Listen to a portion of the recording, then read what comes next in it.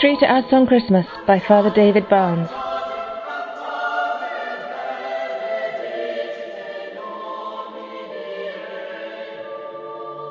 What does Christmas mean to me?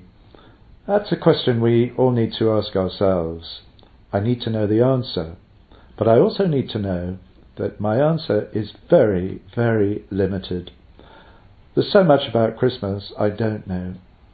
Let's explore a little bit more about what the Gospels tell us about Christmas, the Nativity, because it will stretch our minds and take us to places we've not even imagined.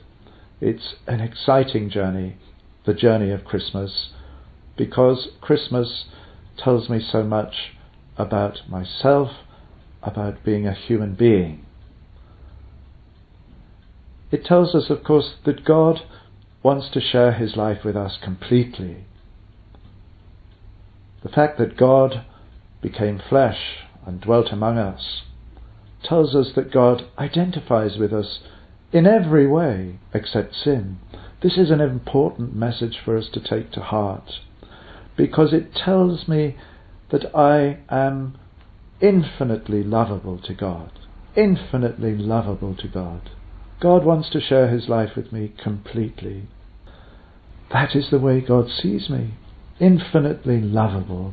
How much we all need to know that message more deeply. One of the greatest difficulties for almost every human being, that often in their heart they don't really believe they're lovable. But Christmas tells us that's not true. Don't live with that false belief. Let it be transformed by the Christmas message. God loves me with an infinite love. I am totally lovable to God, and that is the way I should see myself. It means that God has faith in me. There's a lovely song which goes, "The faith I have in you, my Lord, is only a shadow of your faith in me." That's what we need to recall at Christmas. God's faith in me, God's faith in us, God's faith in humanity. Mary, the mother of Jesus, symbolizes this in the most powerful way possible, because her yes to God, making the incarnation possible, tells us of the true greatness of human nature, which we have, which we share. How much God can do through me, how much God can do in me.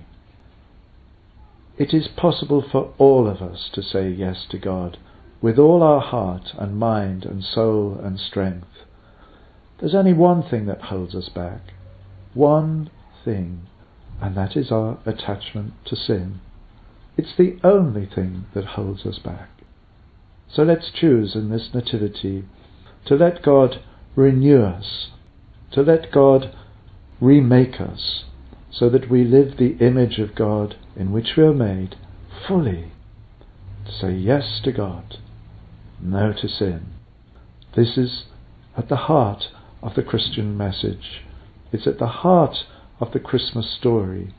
It's at the heart of, yes, our own true greatness, as God wants us to know it and experience it. So have a happy Christmas.